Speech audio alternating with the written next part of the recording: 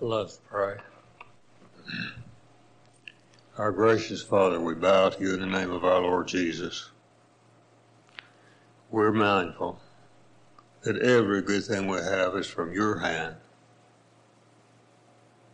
that everything that we receive from your hand is good. Father, would you help us to realize this more and more? We thank you for gathering us today. We would ask that our time might be well spent. Would you grant that we might understand what we read? Father, would you take care of those who are apart from us? Would you lift those who are not well? Would you comfort those who are bereaved? Father, in all of these things, would you take honor to our Lord Jesus? We ask it in his name. Amen. Our lesson today is in the 17th Psalm.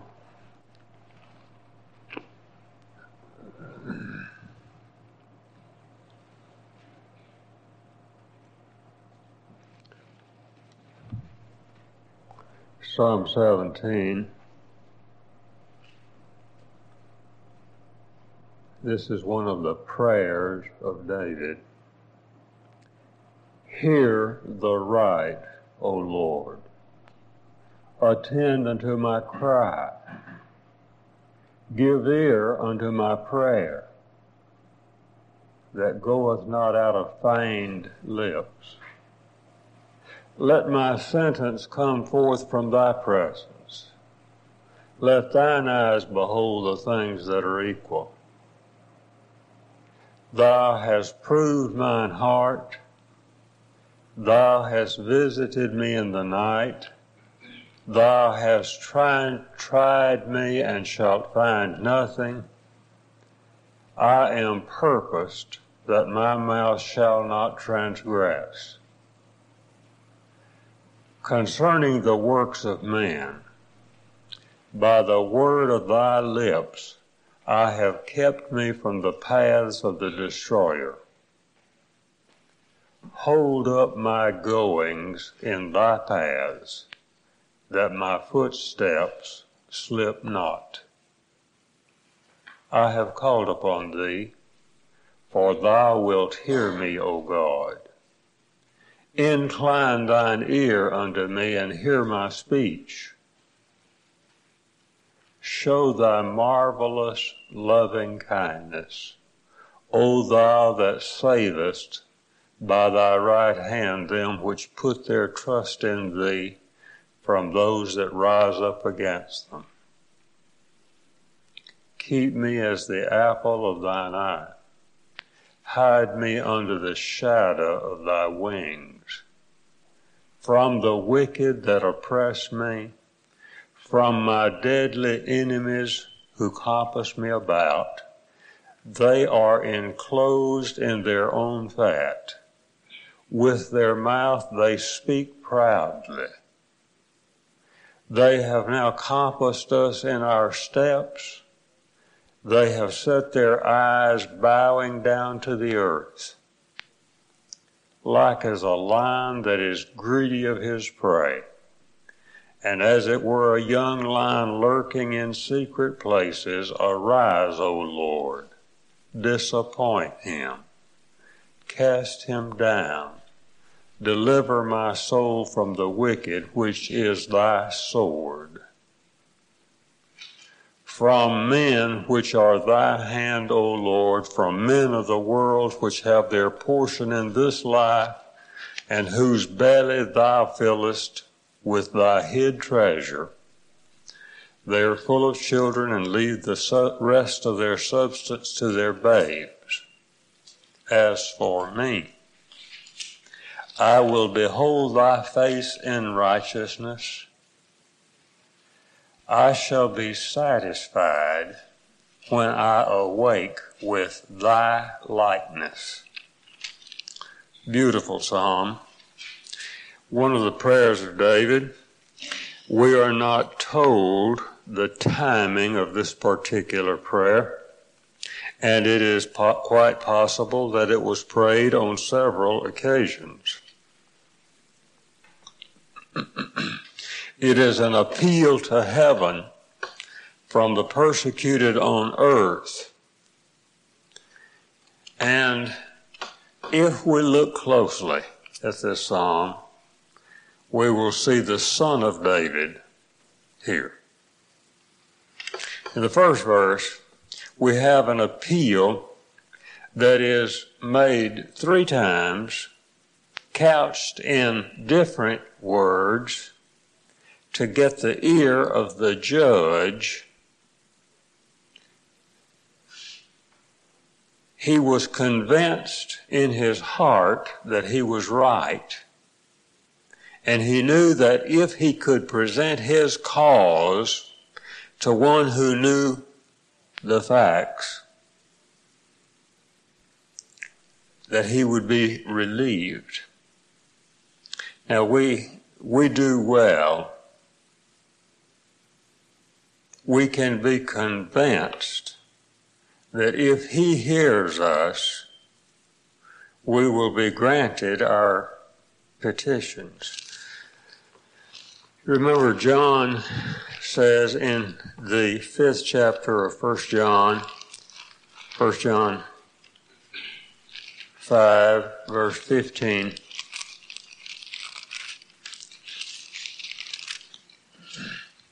and if we know that he hears us, whatsoever we ask, we know that we have the petitions that we desired of him. Now, if our God would not or could not hear our petitions, our case would be deplorable indeed. We sing today. Today I will make reference to several songs. This is because I'm an admirer of song, but it's also an attempt to get you to see what you're saying when you sing.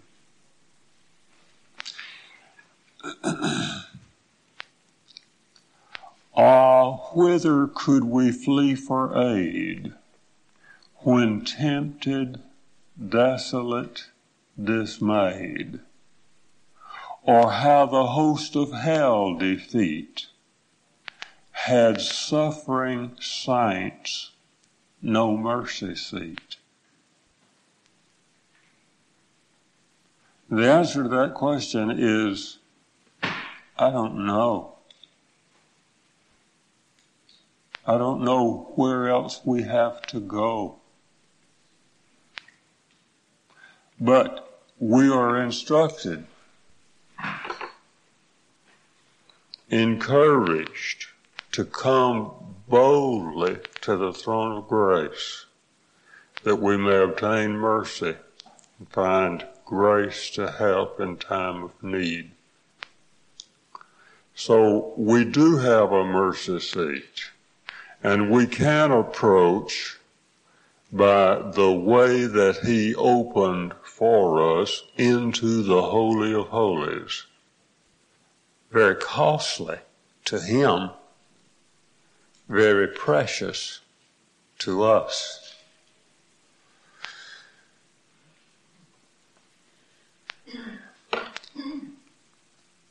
Hear the right, O Lord.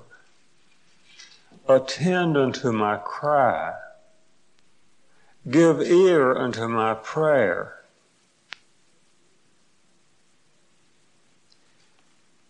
Now, quite honestly, there is more cause to fear that we will not hear him than that he will not hear us.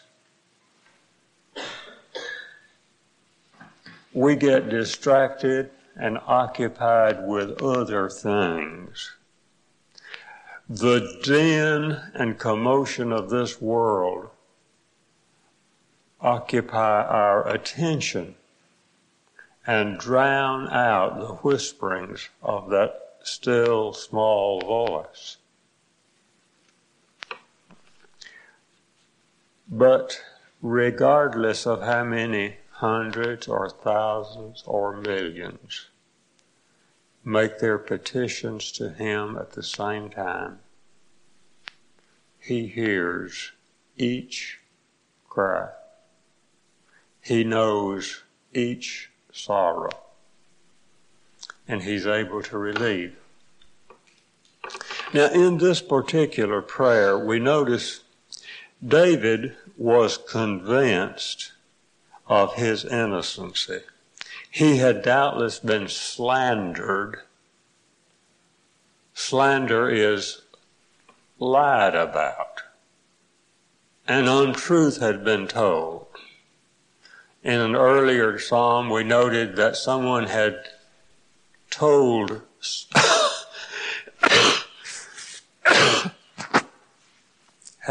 Saul, and he had doubtless believed that David was guilty of treason. And David knew this was not the case. David was a loyal subject to Saul. Never was he disloyal to Saul. This is what Jonathan pointed out on one occasion, and Saul was able to hear it. So here, David says, hear the right. Lord, you know. I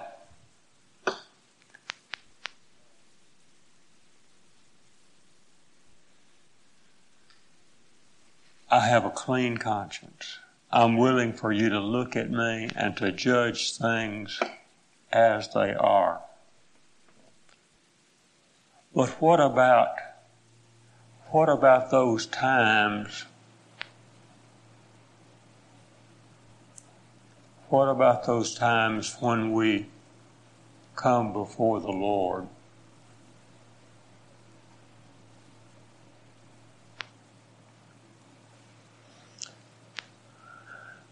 And we are painfully aware that some of those accusations against us are at least partly true, maybe altogether true. Then what? Well, the normal procedure in a case like that is, don't go. Don't talk to him. See, at a later time in David's life, after the affair of Bathsheba, the wife of Uriah, when I kept silence, Psalm 32, my bones groaned within me. But when our heart accuses us, we know God is greater than our heart and knows all things. What are we going to do then? We can't say, I have a clean conscience.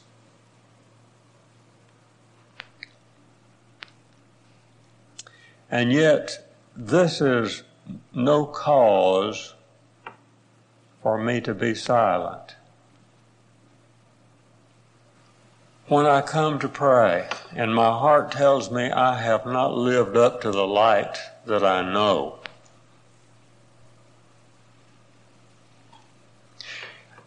there is another translation of this verse which is quite a fair translation. It goes like this: hear the right.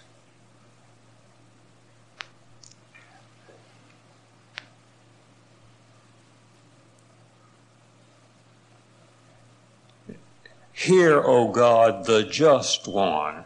That's the translation I'm looking for. Hear, O God, the just one, that is, the Messiah. And when I'm guilty, when I'm aware of faults and failings, it's time not to plead my righteousness, but the righteousness of my Redeemer. You remember that Paul said in the first letter to the Corinthians, 1 Corinthians 1, verse 30, who of God is made unto us wisdom and righteousness and sanctification and redemption. God makes him all of these things to us.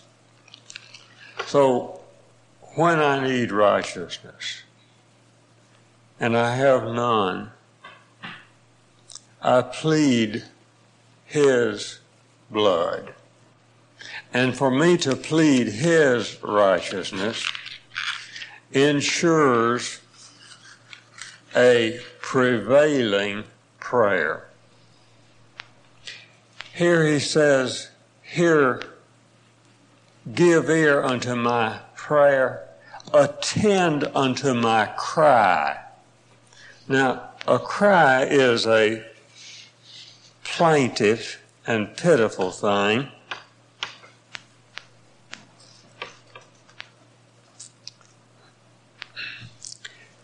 Vehement, earnest. It's not just talking. A cry is our earliest utterance, and we were blessed with mothers who were willing to hear our cries. And there is a mighty power in it, in a child's cry, to prevail with a parent's heart. Attend unto my cry. Give ear unto my prayer. Now, this is no mere tautology. No simple repetition. You know, so many laps around the beads. Each of these carries a different connotation. Our Lord taught his disciples how to pray. But he said in John 6:7, when you pray, use not vain repetitions, as the heathen do, for they think that they shall be heard for their much speaking. But here, out of the abundance of his grief, David would secure the ear of the judge. And it is like the repeated blows of a hammer to drive the nail further in. And here he says, hear my prayer, give ear unto my prayer that goeth not out of feigned lips. Lord, I'm not pretending. I'm not playing games. I'm not flattering you. I have a real need, and I'm convinced that you can help and will help. Now, sincerity in prayer is not just desirable, it is essential. There are some things that God hates. I hope that by now you have begun to learn that over the 6th chapter of Proverbs, there are some things that are detestable to the Almighty.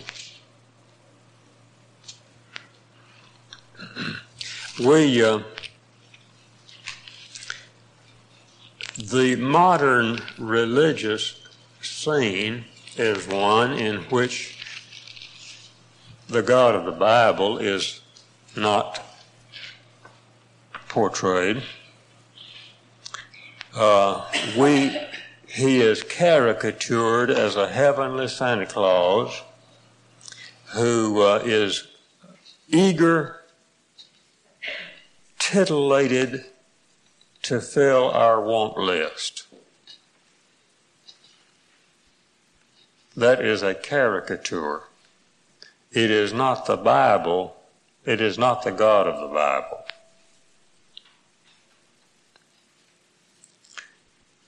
And while I read in John 4, 1 John 4, that God is love, before that I read that God is light. In him is no darkness at all. If we walk in darkness and say that we walk with him, we lie. Because he's not there. He's not in the darkness with us.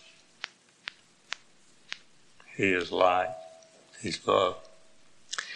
But there are some things that are abominable to God. Proverbs 6, verse 16, there's these 6 things doth the Lord hate. Yea, 7 are an abomination unto him: a proud look, a lying tongue, and hands that shed innocent blood.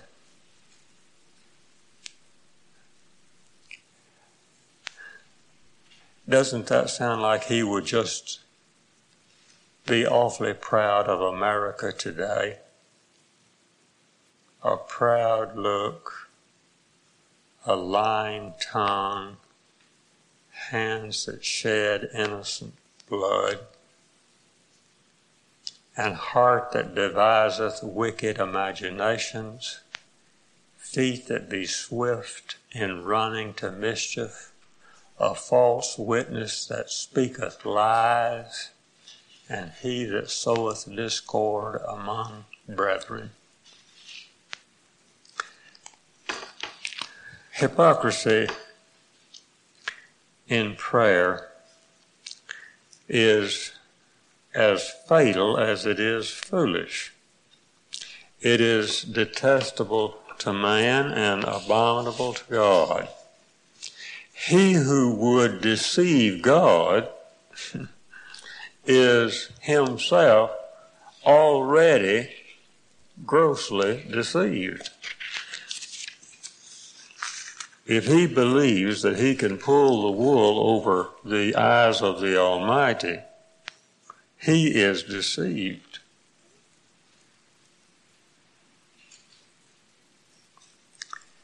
So here David says, I'm praying. This is the prayer of my heart. Give ear unto my prayer, which goeth not out of feigned lips. We hear him say in the 51st Psalm, Psalm 51, verse 6, behold, thou desirest truth in the inward parts, and in the hidden part thou shalt make me to know wisdom. So David was aware of the requirements of the holiness of God. So here in the first verse, we have the suffering saint securing the ear of the judge of all the earth. Emboldened that he has heard him, he calls for a sentence. Pronounce it loud and clear. Blazon it forth. Let it be heard. Let everybody hear. Let my sentence come forth from thy presence. Let thine eyes behold the things that are equal. Now, emboldened by prayer to the great judge, the psalmist pleads for a public statement of the verdict. He would have sentence pronounced and executed forthwith. This calls to mind the words of the song by Count Zinzendorf, Jesus, thy blood and righteousness. Jesus, thy blood and righteousness, my covering are, my fine array, my glorious dress. Midst flaming worlds, in these arrayed, with joy shall I lift up my head. Bold shall I stand in that great day. For who aught to my charge shall lay? Fully absolved through these I am, from sin and fear, from guilt and shame, fully absolved by Christ's blood and righteousness.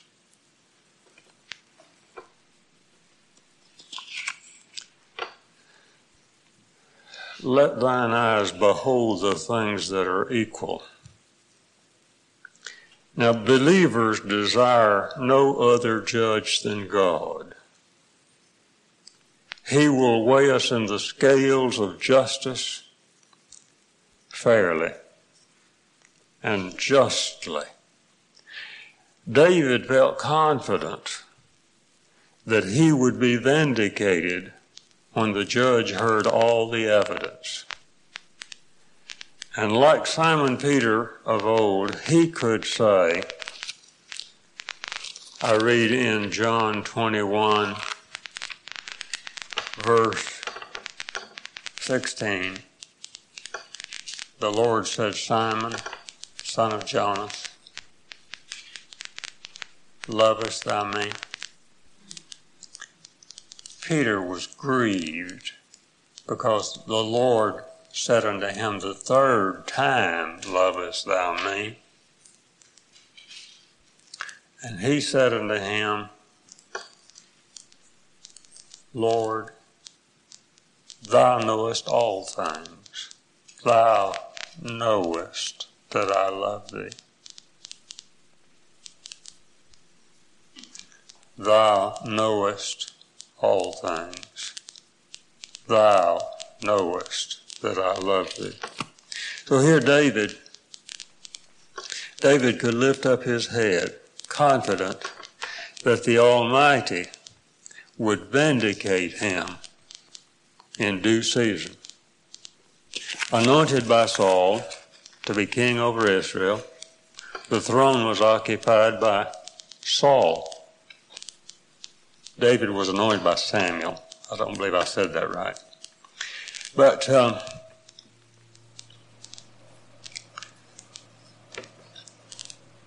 here he calls upon the judge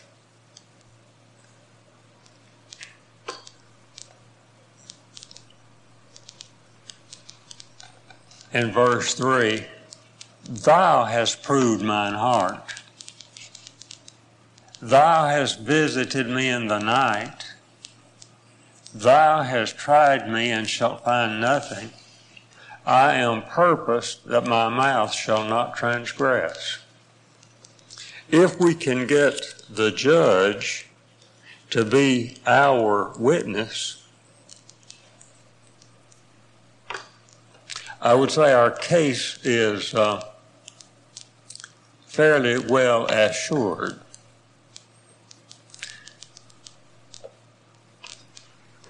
when the judge gives evidence for us. This is like John said, 1 John 3, verse 21, Beloved, if our heart condemn us not, then have we confidence toward God. So here David says, and I paraphrase it, Lord, you have entered my house at all hours. You have seen me when no one else was looking. You have come upon me unawares and noted my unrestrained actions. So you know whether or not I'm guilty of the charges laid against me. Happy for David that he could say these things. Thou hast tried me and shalt find nothing, that is, nothing hypocritical or wicked, as I have been accused by my slanderers. And his heart is right. But at that last great assize at which each of us will appear,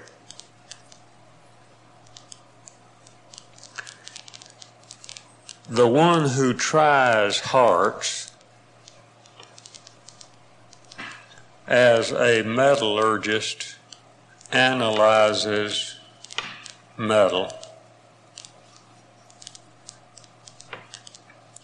certainly would find ample in me for which to discard me.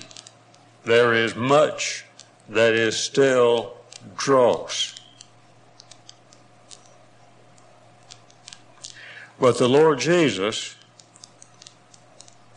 who has taken all of my sins upon him, will see to it that I stand fully absolved in that great day. 2 Corinthians 5:21, He hath made him to be sin for us who knew no sin, that we might be made the righteousness of God in him. Isaiah 53, verse 5, But he was wounded for our transgressions. He was bruised for our iniquities. The chastisement of our peace was upon him, and with his stripes we are healed. All we like sheep have gone astray. We have turned every one to his own way. And the Lord hath laid on him the iniquity of us all. So when I am tried, his righteousness will be entered on the ledger of my account. So what will be the pronouncement at that great day? I read in Jude 24, Now unto him that is able to keep you from falling, and to present you faultless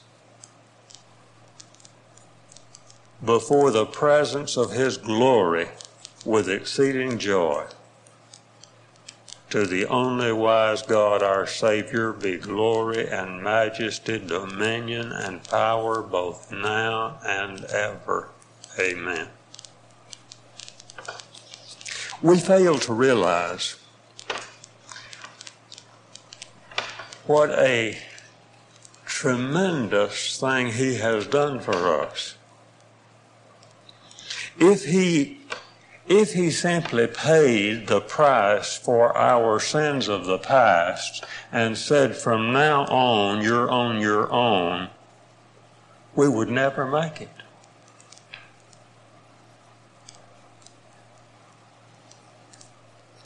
But he paid the price for all of my sin. And this does not encourage me to sin. No.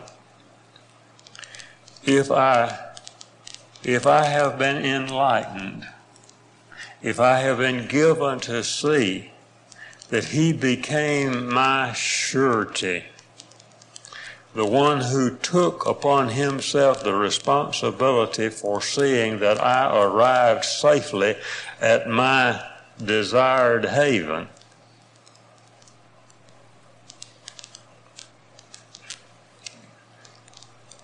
if I have come to understand that, certainly I will not do those things that are offensive to him, my great Redeemer. So Paul, in writing to the Colossian Christians, describes what he accomplished on the cross. Colossians 1:20, having made peace through the blood of his cross, by him to reconcile all things to himself, I say, whether they be in heaven or things in earth, and you that were sometime alienated and enemies in your mind by wicked works, yet now hath he reconciled in the body of his flesh through death, to present you holy and unblameable and unreprovable in his sight. That is a very enviable position.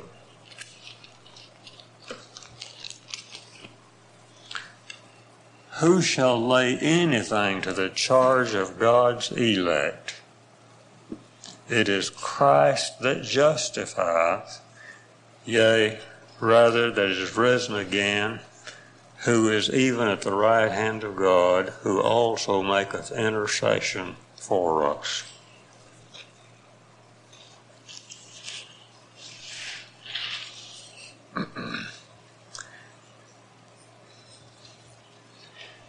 In the final part of the third verse, David was conscious of the peril of the tongue, aware of the hazards of improper or intemperate speech. I am purposed that my mouth shall not transgress. And so he resolved to govern his speech, to curb his utterances. In the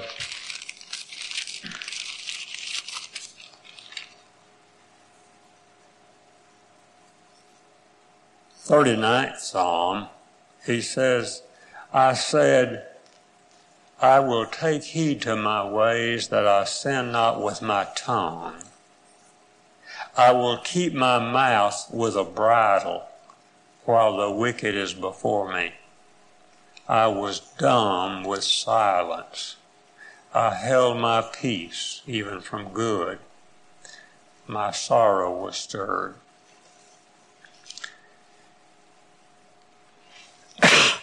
James describes the peril in the 3rd chapter of James. I read verse 7. Every kind of beast, of birds, of serpents, of things in the sea is tamed and hath been tamed by mankind. But the tongue can no man tame. It is an unruly evil full of deadly poison. And in the 1st chapter, verse 20,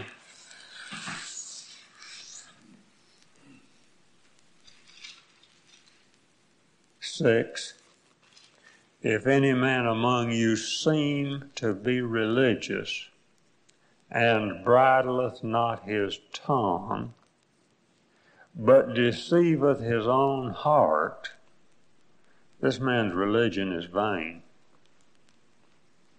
Now, why is that so? Well, the Lord Jesus said in Matthew 12, out of the abundance of the heart, the mouth speaketh. And frequently, we are guilty of some intemperate utterance, and we say, oh, that was a slip of the tongue. I didn't really mean that. You know, I'm not like that at all.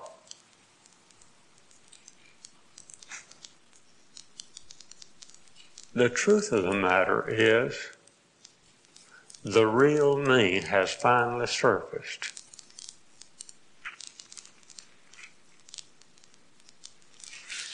But when we are given new hearts, we will speak different words. It was for this reason that the Lord could say, as he does in Matthew 12:36, I say unto you, every idle word that man shall speak, they shall give account thereof in the day of judgment. For by thy words thou shalt be justified, and by thy words thou shalt be condemned. Now, this does not mean that a restrained tongue is the equivalent of salvation. But it does mean that if salvation has occurred, the things that the tongue does will be different. Does not mean we'll never slip up. We have records of some notable slips.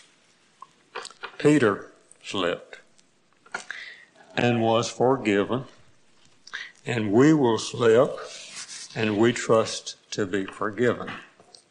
But the tongue is really a very hazardous thing that gets us into trouble.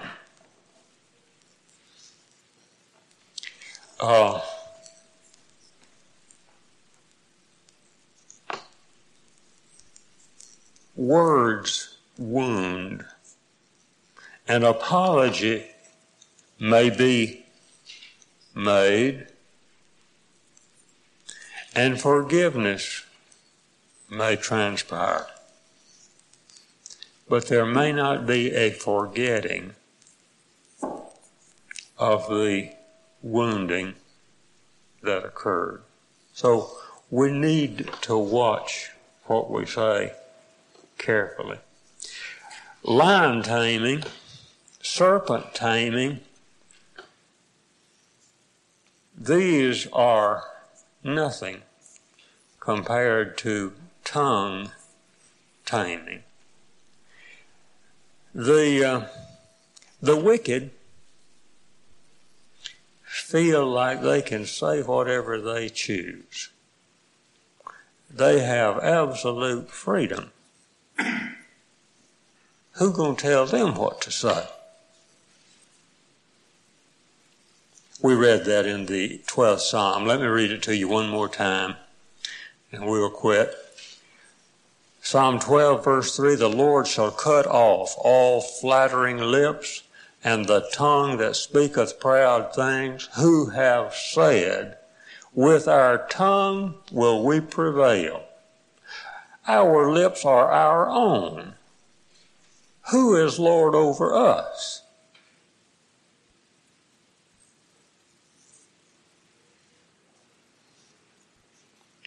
This is a very apt description of our day. We didn't get very far, did we?